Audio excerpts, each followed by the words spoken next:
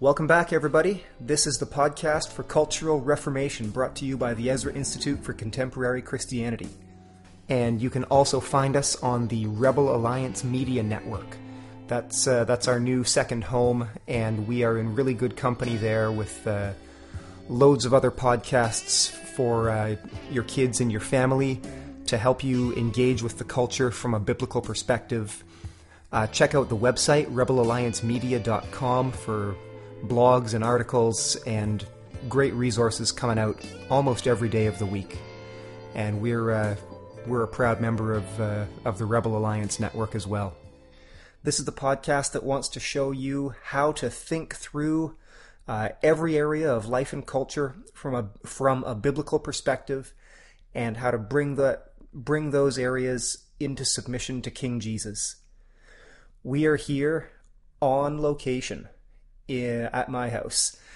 I'm here with my wife. Her name's Rachel, and she's my wife. She's the of my wife of almost 10 years now, love. And we're talking today about the home as a cultural pressure point, the home as a front, the home as a front in the cultural war that we find ourselves in the midst of. And Rach has got loads of experience and done some biblical reflection on what it means to be managing the home, what a theology of the home looks like. And I thought that I would just love to bring her on and have her share some of her reflections. I'm glad that you're here, love. Thanks for having me. So this is the podcast for Cultural Reformation. We've been talking about cultural pressure points, and I think what a lot of people would be curious to hear about right out of the gate is, why is the home a cultural pressure point? What is it? We tend to think of the home as a safe place, and especially the Christian home. Like, we see a lot of evil, a lot of godlessness sort of out there in the world, and we think of the home as a place where we can come and get away from all that. But what is it about the home? What is the role of the home in our current cultural conflict? Mm-hmm. Yeah. So I was thinking about this, and I mean, there's that really obvious, if anybody has been paying attention at all in the last few years, we know that there's this attack on roles and gender and sexuality and sort of the people who are the players in the home. So we know that the relationships themselves are the war over the dictionary, right? So there's a frenzy to redefine everything, and there's this really, there's abortion, there's just that whole thing. That's no secret. If you've been paying attention at all, you know that that's a problem. But and that obviously affects the home. It affects the relationships that make up a home.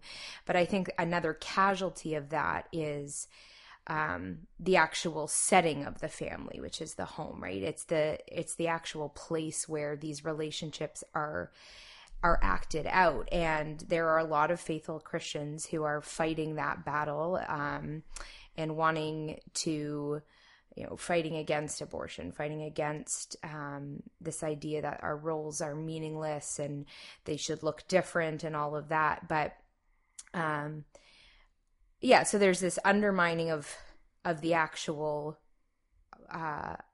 home. But even though we are, fighting that more obvious outright battle, what's happened is that I think our thinking has gotten kind of murky.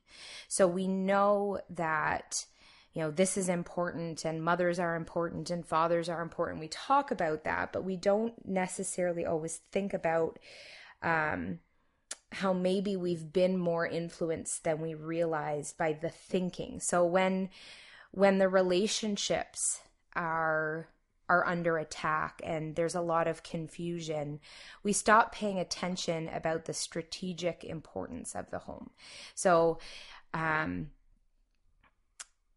so we need to take back that idea that, if we are what the relationships that we're fighting for, when those are healthy and intact, the potential, if you've got a healthy marriage where everybody in the home knows what their role is and is living in that, and the children are secure in that, and there are children in the home, then you've got the potential that it's not just a place where we sleep and heat up food and wash our clothes. There's the potential for so much more than just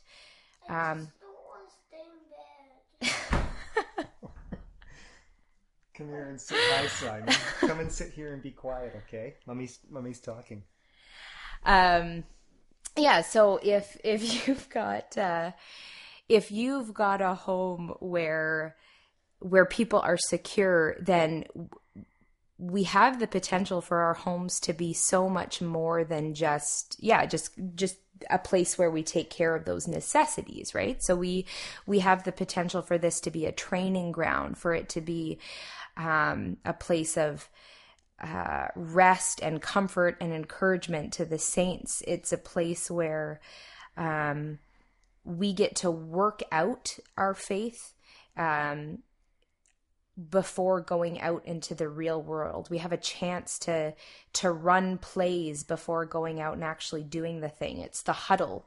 It's the place where we actually apply the sermons in real life. So I listened recently to Joel Beakey talking about disciplining ourselves and our children in church. So some of us probably pray before we go to church. Maybe we're even praying for our pastor during the week. But he was saying, do we pray on the way home and through the week that sermon we just listened to would actually change us and have a real tangible change in our lives, right? So we listen to a sermon and then we need to actually be changed by it. It's the word of God. And we are not going to be changed just by hearing it for, half an hour, 45 minutes on a Sunday morning. We need to hear it, and then we need to think about it and meditate on it. And the home is where we actually get to talk about it with our kids and try to practically live out those things that we've learned. And hospitality is something that I think a lot of people, Christians, think about and talk about. But we just need to recognize that when we started fighting this battle about these sort of big things, we've lost a little bit of our idea about the home kind of got truncated.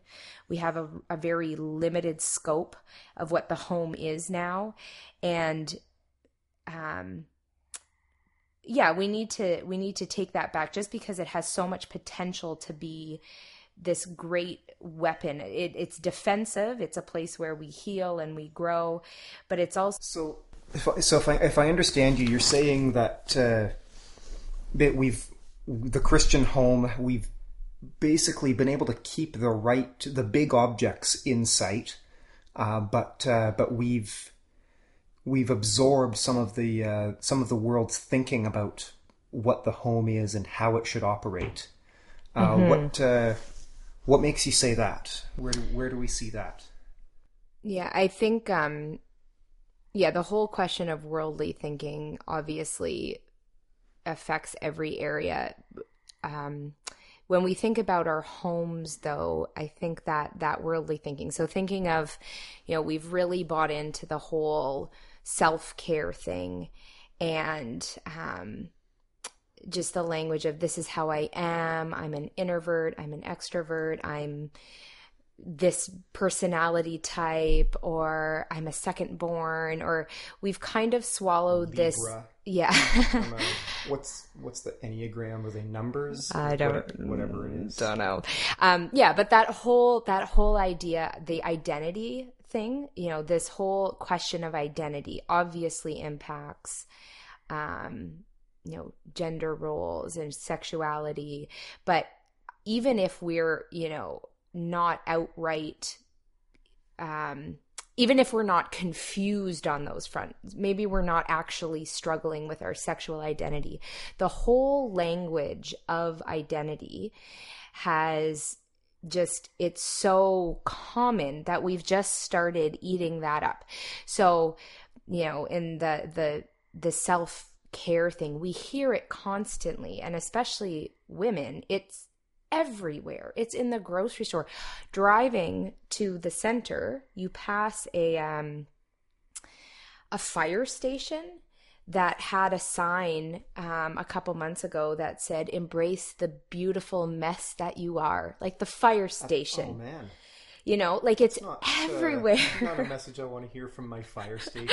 No. And like it's in the grocery store. It's everywhere. If you go on Instagram at all, if you go on Twitter, if you go on Facebook, there are so many beautiful florals with ridiculous things about giving, you know, loving yourself and giving yourself rest. And we see it so much, and it's said so often, and who am I and how I am and how I was born, that we just can't help wondering, am I giving myself enough rest and love? And so we've kind of started thinking in those terms and in that language.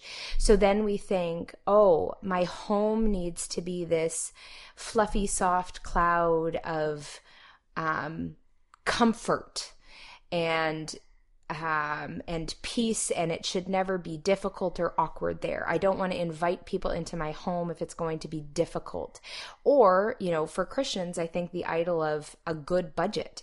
You know, I don't want to do anything, take on new expensive hobbies, or, you know, have company that's going to break the David Ramsey envelope system, or, you know, like we don't want to do anything to upset, you know, and we've got to get the paint color right, and it's all got to be comfortable and safe.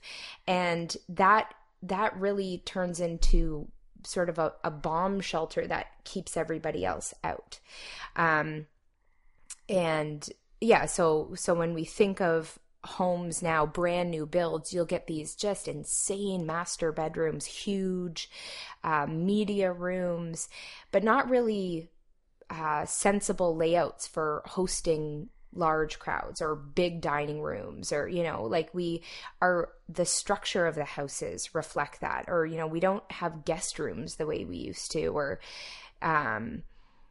like what's her name? The Sparks Joy lady. Oh, yeah. You know, she advises you not to keep extra sheets and towels, because really, how often are you going to have company? You know, she says that in her book. Like, this is just a given. Like, don't keep the clutter of extra stuff to accommodate overnight guests, because really, how common is that? You know, so it's just so part of our thinking that, like, we've got to put ourselves first. And we just have this huge fear of discomfort, and we, you know, home equals comfort. So any sort of awkwardness at all must be avoided, because opening your home to a place where you have hard discussions about real issues with your kids is uncomfortable. Or, you know, having guests over that might break your stuff is uncomfortable. Or, you know, we're just out of practice. We don't know how to do it. So it might be awkward. And I still find the transitions difficult, like the people coming and the people leaving part of the visits. I'm always a little awkward about that. But that doesn't actually mean I shouldn't do it, right? So we have this, we overthink, and we kind of navel gaze too much. Like, am I good at this? Am I the kind of person who can have guests? Am I too introverted for this? Is this too big of a sacrifice for my family? Like, we throw up a bunch of idols, and we built those idols in our heads because we just listened too much to the worldly talk, and we've read too many Instagram posts. And we've spent too much time thinking about our types. And that's really, it really does affect our immediate, the place where we spend so much of our time. Mm-hmm. Mm-hmm. So, I mean, we're here at home, and this is a comfortable place, mm-hmm. and I'm in sweatpants, and it's you're not saying that home should be uncomfortable, no, or I guess maybe just say more. It's like you can put sweatpants on, but that doesn't mean you can stop trying. Yeah.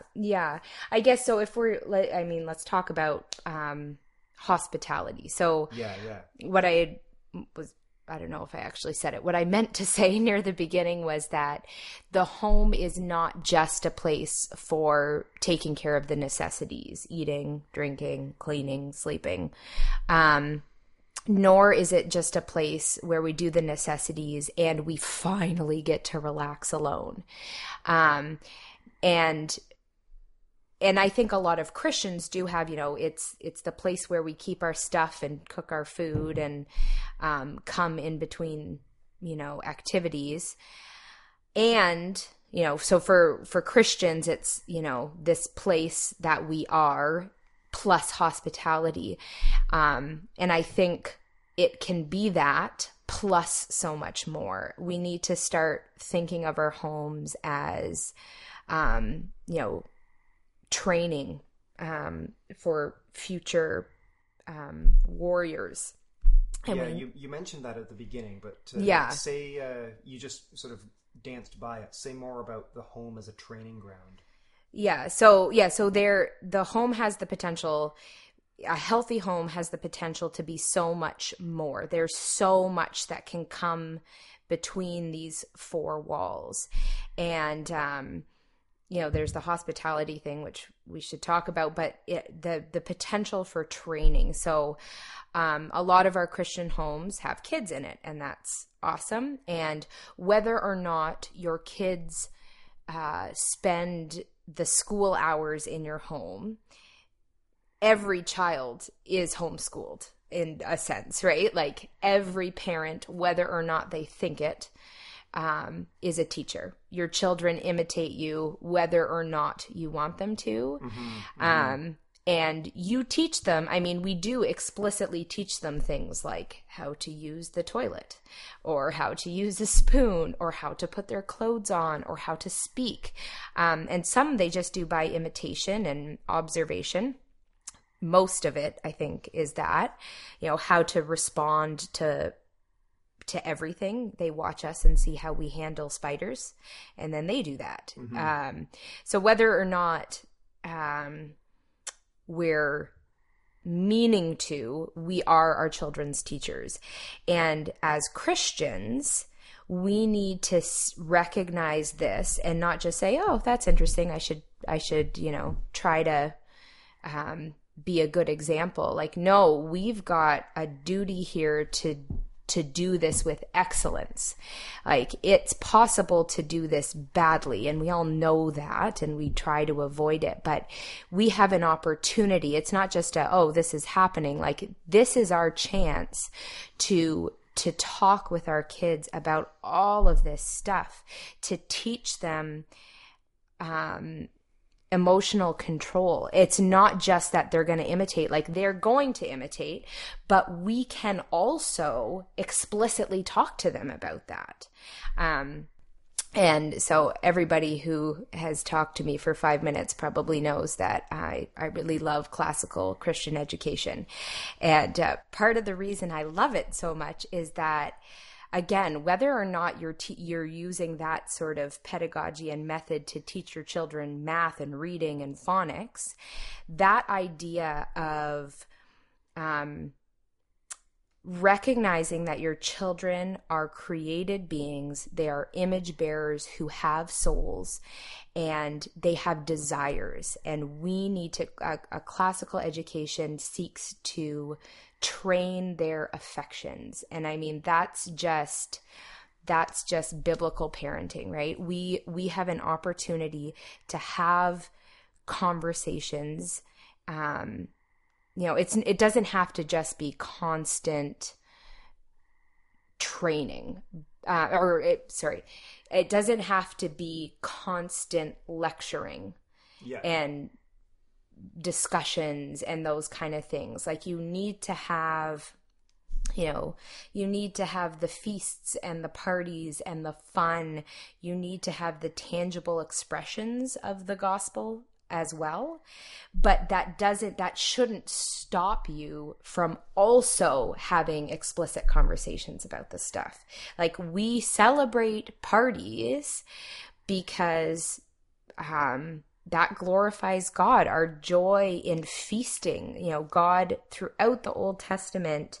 And, we know that we're looking forward to the marriage feast of the Lamb. Like, we practice by our, fun Sabbath dinners and celebrating the gift of life in each person when we celebrate birthdays. Like, we do those tangible things too, but then we say to them, this is why we do that. We catechize them, and then we refer back to the catechism when those catechism questions, when we're actually dealing with a real problem in real time, so you can do both in your home, whether or not you're, homeschooling, I guess. So, and to see that as, you've got your kids for these few brief years in your home, and you have an opportunity to share with them the vision and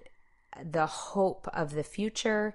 You're saying to them now, you're going to be, like us. You're also going to be warriors for the kingdom. You are also going to be the king's men and women. So you need to train for this.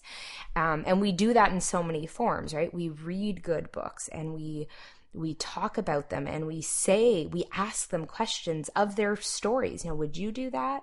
Does this remind you of anything?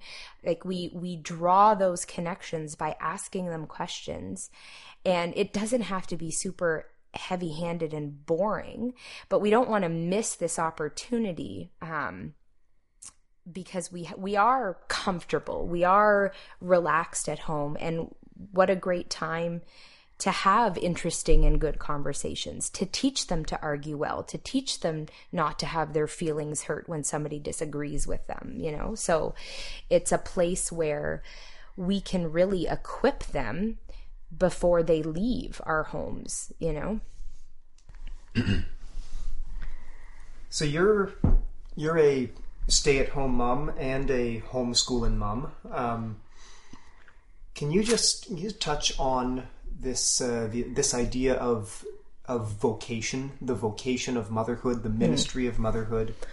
And we were talking about this the other day. Some of these sort of false ideas about how am I going to say this? Some of these false ideas or unhelpful ways that well-meaning people have tried to dignify the home life. Yeah. So motherhood is something, especially I think in Christian circles, you can find, 5,000 posts on motherhood and books, and some of them are really good. But there is this sense of like, we got to bolster it up because it's kind of a lousy job. Or there's also a sense of like, this is the ultimate calling, and like, this is the be all and end all of who I am and the cornerstone of my identity. And I can't possibly imagine life when my children leave the nest, and like all of these kind of things. So we have, we like to,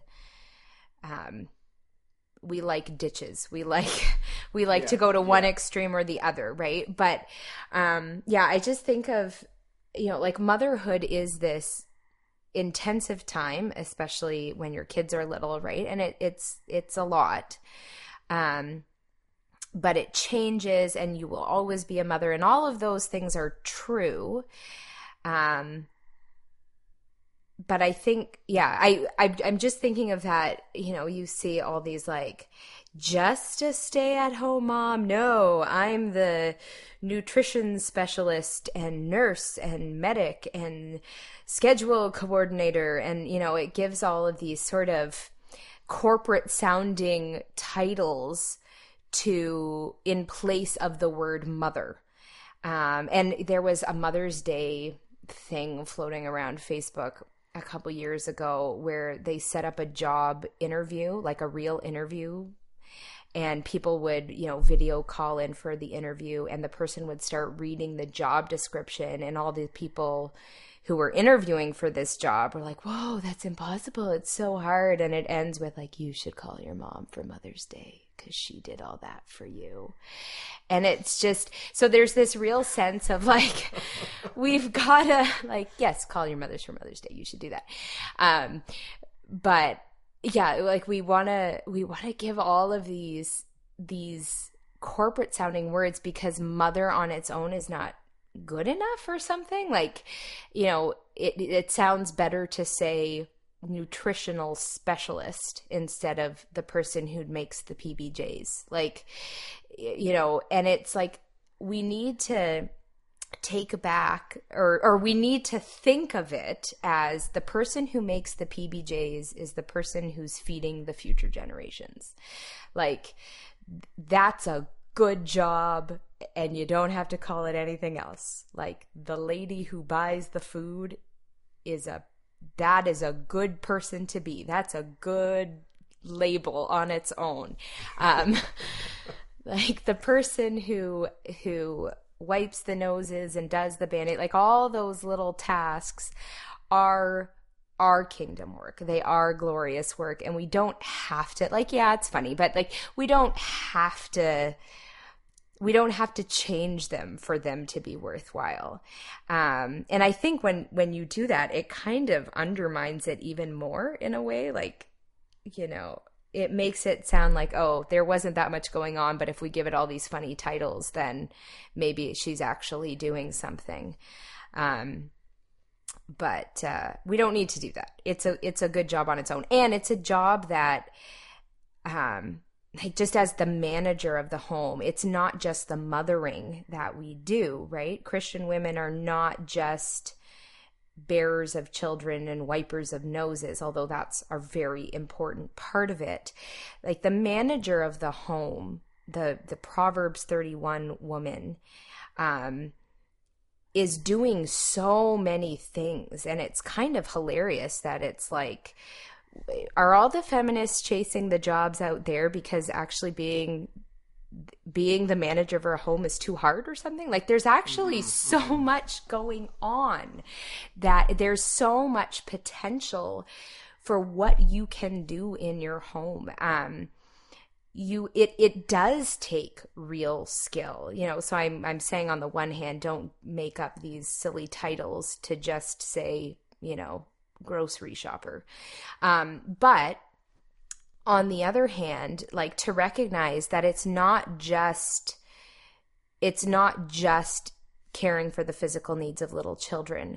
Like, a Christian woman is supposed to be showing hospitality, and that's not just, dinner parties or, play dates. Like, hospitality means having people sleep over even if you don't have a beautiful guest room, or caring for your aging parents in your own home, or so many other things. It's managing it is managing schedules and recognizing and discerning, is this an appropriate activity for our family?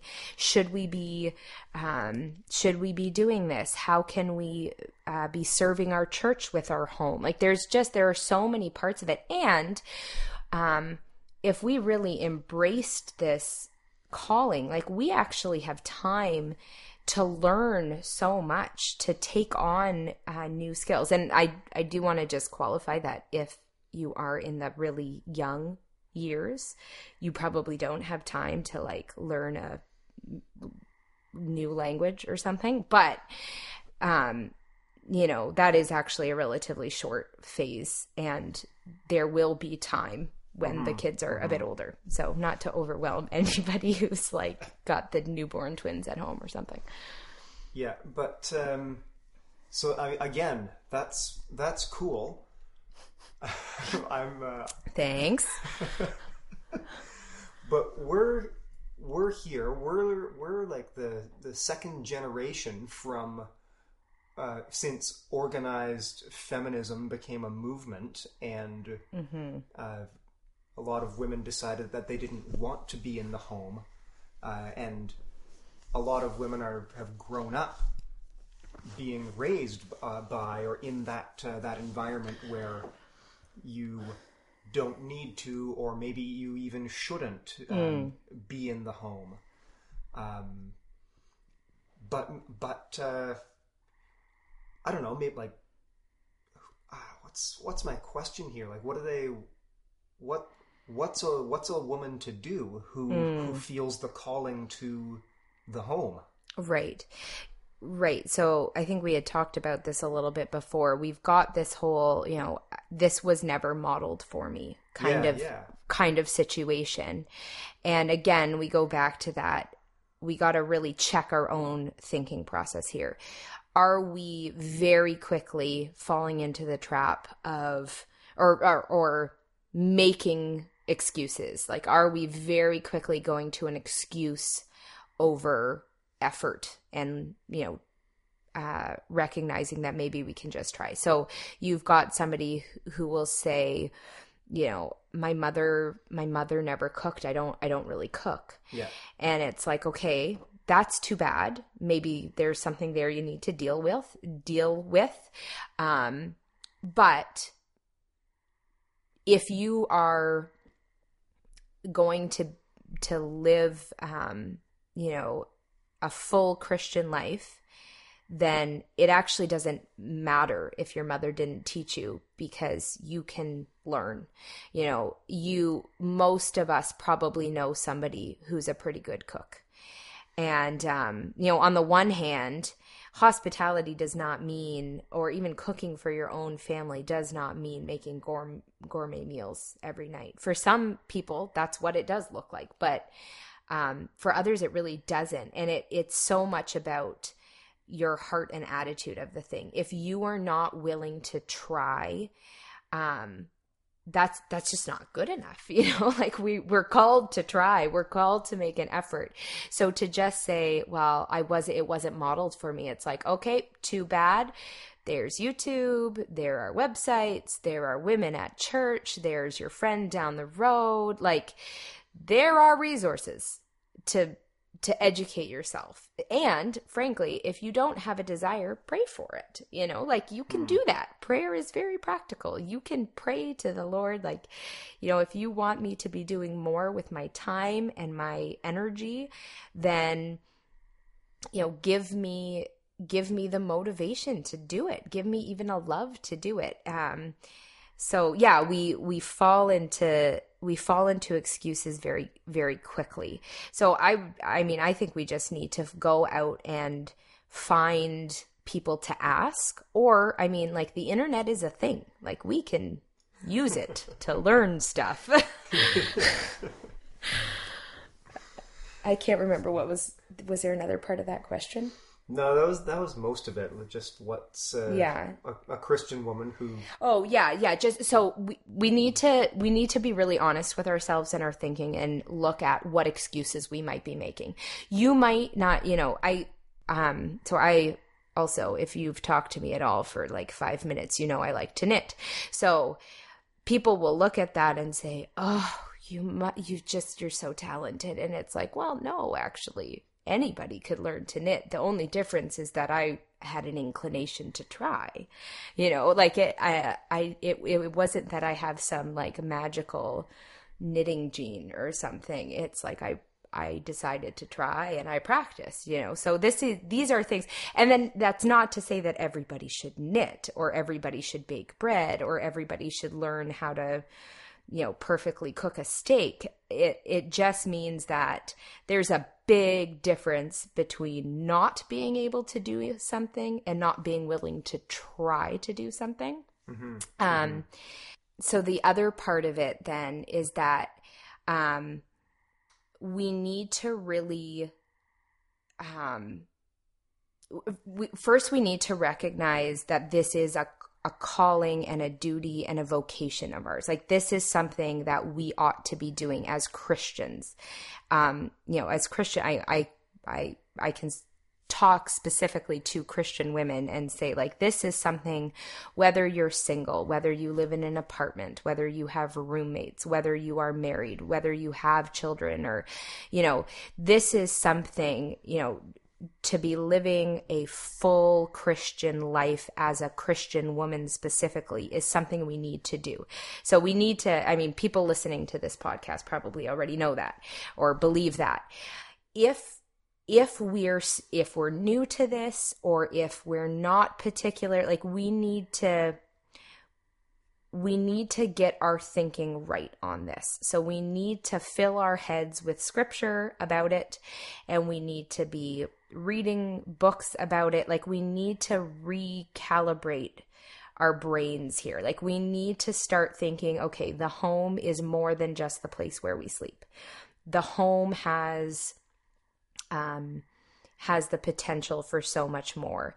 And so as the person in the home, managing this front, what can I do? What ought I to do? And really start, like, we need to be honest with ourselves and look at our excuses and repent if need be. And then we need to say, okay, now I need to get my thinking right. So this is where praying and reading the Bible and asking for help and finding people to learn from is very important. And we need to do that. We need to be thoughtful women. We need to not just, listen to the sermons, listen to our husbands talk about these great theological ideas, and then, Google, how do the pagans feed their babies? Or, that's maybe not a good example. Like, but just, we need to not immediately go to the world for every other thing. Like, and I do go to non-Christian websites to learn how to fold a fitted sheet sometimes. Mm-hmm. I'm really bad at it. So I didn't learn that one very well, but there are good practical ideas. Like, we can go to non-Christian websites to learn how to bake bread. I'm not saying that, but we have this divide between, okay, church, theology, all that good stuff, and then the actual practical living out of our role. And I think we need to make sure that when we're doing the practical things like feeding our babies, we have in the back of our minds constantly, to the glory of Christ. It's important, I'm just thinking about, like, parenting especially. Mm-hmm. We do not want to be going to all the websites on, 5 tips to deal with your troubled toddler that involve ignoring it until it goes away. We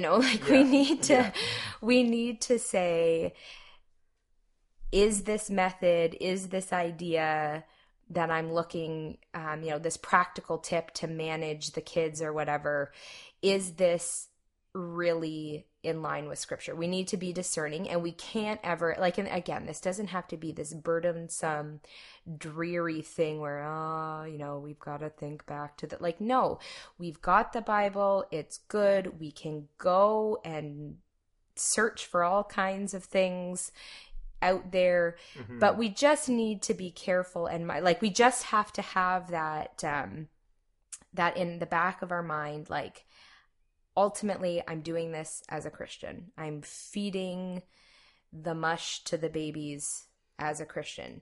So when I get all in a tiz, to the glory of God, right? So when I get it all in a tiz and I'm all anxious, like, do I do baby-led weaning, or do I puree all my homemade baby food, or do I buy the organic stuff from, like, we don't need to be, when we're making those decisions, we ought not to be anxious, because the Bible says not to be. And we can look at it and say, the Lord wants me to feed my children. I am not making a morally bad decision when I'm choosing to buy the baby food instead of make it myself. Like, we need to take those practical things and keep them in their right position under God in Scripture, So it's like, okay, church on Sunday, and then I'm going to get all worked up over here about the practical aspects of motherhood. So we need to we need to make sure, we need to put some effort and work into thinking, thinking properly about all of these things. Yeah, there's I think the biblical term for being willing to try is just faithfulness. Mm-hmm. Like, and then the opposite side of that, if you're not willing to try, is being unfaithful. Mm-hmm. Mm-hmm. Yeah, like, I don't, when I picture, a godly Christian woman, what I'm not seeing is somebody who's kind of laid back to the point of laziness, or somebody who's just sort of like totally indifferent. We're supposed to be engaged, and I mean, not everybody needs to be bouncy ball energetic, but we need to be engaged. Maybe that's the best word, and engaged in what we're in our job, like taking it seriously enough, not being super, not making too much of, the methods, but really focusing and thinking about, thinking about the principles that are under or over all of these things. And, just we are all created differently. We all have different personalities. So, I'm not really for personality tests. I do recognize that there are different kinds of people. And that means that some of us, we all have different gifts and different temptations. So for me, I'm not particularly tempted to, I don't know, what's a good example? No, you're tempted in a lot of directions. You can't think of something. I can't even decide which temptation to use as an example. Yeah, I mean, some people would be really tempted to maybe overdo it and have company constantly to the detriment of their, their kids, and their husband are sick of it, and it's like, no, we're going to go out and we're going to do this thing and we're going to have this activity, and maybe that's your temptation. Maybe you're, so extremely outgoing and you just want to constantly be with people, and it's too much. And, faithfulness for you would mean to, step back, maybe have more nights at home. But then there are going to be other people who are tempted to never have a soul over because they're just too tired. And so we have to recognize that our temptations are not things to stop us from doing things, but instead we need to look at them as opportunities to sacrifice to the Lord. Like, here is something that I can show my willingness to love the Lord and obey him by doing this in spite of my temptation, or not doing it in spite of my desire. The way we are made, the differences in us, just it's God's beautiful expression of, we are not boring robots. We have these differences, and we get to glorify him in lots of different ways. And so for some of us, that means the sacrifices look differently. I read, just the idea, like one of the dangers of the whole personality type things is that we then use them. We tend to be way too introspective then. And, how would I respond? And I would respond this way. And we make much of our responses. And then we use that as an excuse, like, because I'm so terribly introverted, I can't, to host a big family dinner would be too great a sacrifice for me, because, we spend so much time thinking about how we are tempted that we use it, then they become, these huge hindrances, and we get all, if then we do it, it's like, well, that was so hard for me. I must be pretty awesome if I could, in spite of my personality, do this faithful thing. Yeah. So there's just a lot of pitfalls there. Yeah. And I mean, like, going hand in glove with that, like, Scripture commands to our weakness, right? Like, if it were easy to have people in the home all the time, or not all the time, but if it were easy to do that, we wouldn't have to be exhorted to practice hospitality. Yeah. I think I think for us the idols of, comfort, and I know I mentioned that before. Like, we really, we make idols of everything. We find excuses not to be faithful everywhere. But we really need to, that beautiful, glorious truth that if we truly die in Christ, like, we are willing to just forego all of our rights, we actually get ourselves back so much better. The things that we are capable of in Christ, when we're really not focusing on ourselves and our needs and our personality, is just, and, like, not to say, I have a good example of this. So, barbecuing is not a thing that I'm good at.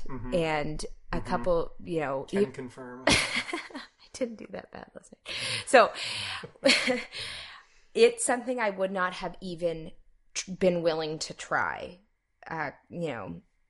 Years ago, it was like, if barbecuing is on the table, I'm not the one cooking. There's just no way. So then it started like, oh, okay, no, I need to try. And I'm willing to try for the first time, this just through this process of sanctification. So it's like, okay, I'm going to try. I'm still not that experienced at it. And then we had people over, and it's like, okay, I'm going to do the barbecuing. And I burnt it to just scorched, unedible, right as company was coming with no backup. So, like, I was willing to try, and I didn't do a good job. Like, I failed. I ruined it. No, but Ryan saved the day you saved the day. I'm talking to you. You saved the day by bringing more food. But it's just that, like, we need to be willing to try. We need to be okay with our guests showing up and us being like, sorry, I killed dinner. Like, I've ruined it. But to just laugh it off and, and then try again, not be like, well, I burned it. Never going to do that again. Barbecuing is not for me. I am, an anti-barbecue personality type. It's just not going to happen. So, and the fact is, if you're around, you're still going to be the person who barbecues. Like, right. If somebody else can do it, I'm going to pass that on. But I'm willing, it's just the willingness on the silly things, on the unimportant things, just a willingness to do it. Like, I used a power washer for the first time in my life, which I would not have done. I was way too scared of those things. Was it fun? It was fun. It's very satisfying. Yeah. Did you break anything with it? No. Nice. Good going. Well, thanks a lot for doing this with me. Before we wrap up, what are some resources that Christian women who might be listening can check out if they want to learn more about sort of the role of the home, the calling of motherhood? Yeah, I think, I mean, there's so much good stuff. I really like Rachel Jankovic. She has a couple books on motherhood from a while back, Loving the Little Years and Fit to Burst. They're really short. They're funny. The chapters are short, very easy to read, and just really encouraging, and a lot of practical stuff thrown in there. And then just recently, and I think this one is really important for us now, it's called You Who You Are and Why It Matters, on just on Christian identity, and understanding who we are in light of Christ. And, you know, she talks about how we've gotten to this muddled thinking on self. And then Becca Merkel's Eve in Exile is so good. She goes through the history of feminism and just explains it really well, and talks you through it. And then she just, in that book, she just talks about how, like, we're kind of in shambles, that, you know, Christian idea, or what it means to be feminine, and all of those kind of questions. Like, it's kind of all fallen apart, but we are in this opportunity, you know, now that the kitchen got flooded and we have to tear out the floors and redo the cabinets. We don't just have to, you know, throw back the same ugly floor laminate that we didn't really like to begin with. We have the opportunity to build it back beautifully and well, you know. So it's not just we should go back to the 50s, or the laminate is a metaphor, right? Yes, the laminate is the metaphor. Yeah, so read the book. It's really good on just just viewing this as, here is our chance to really build back up a you know, what it means to be a Christian woman, and understanding where we've come from and how we got here. I think those books are really helpful. The other one that I'm not to recommend it, you know, with quite as much enthusiasm, but it's still really good, is The Gospel Comes with a House Key by Rosaria Butterfield. So on the topic of hospitality, just embracing really challenging what Christian hospitality might look like. So I don't agree wholeheartedly with everything she says, but I think it's a really good book and a really challenging. And I know a lot of other women who have really benefited from reading it. So that's another good one.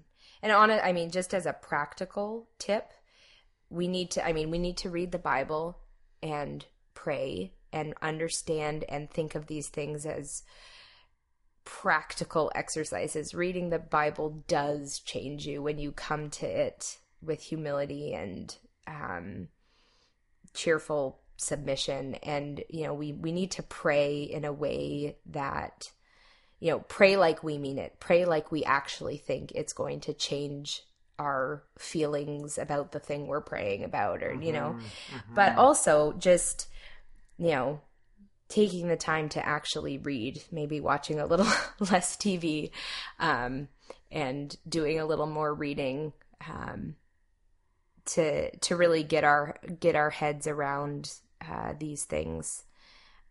It's worthwhile. And just talking to people, you know, anybody who is passionate about their area, their vocation, even if it's not the, you know, I'm just thinking, listening to your episode on comedy with Chris Wineland. Yeah, just listening to that, like, I have no immediate plans to become a comic, but listening to him talk about it was really encouraging and inspiring, because it's like, oh, you can be a Christian in this realm. Like, I haven't thought about that, but he clearly has. So to hear other people talk about glorifying Christ in their area is really, I don't know, it's really helpful to just see, oh, I can do this. Like, it can be this, it can be in all of these different areas, in all of these different fields. Right. So there you have it. Listen to more of the podcast. check out those books. Rach, thanks very much for agreeing to do this with me. You're welcome. Thank you for listening. We hope you enjoyed this episode of the podcast for Cultural Reformation, brought to you by the Ezra Institute for Contemporary Christianity. Please take a moment to like, share, and rate the podcast on social media and your favorite listening platform. For more resources, please visit www.ezrainstitute.ca.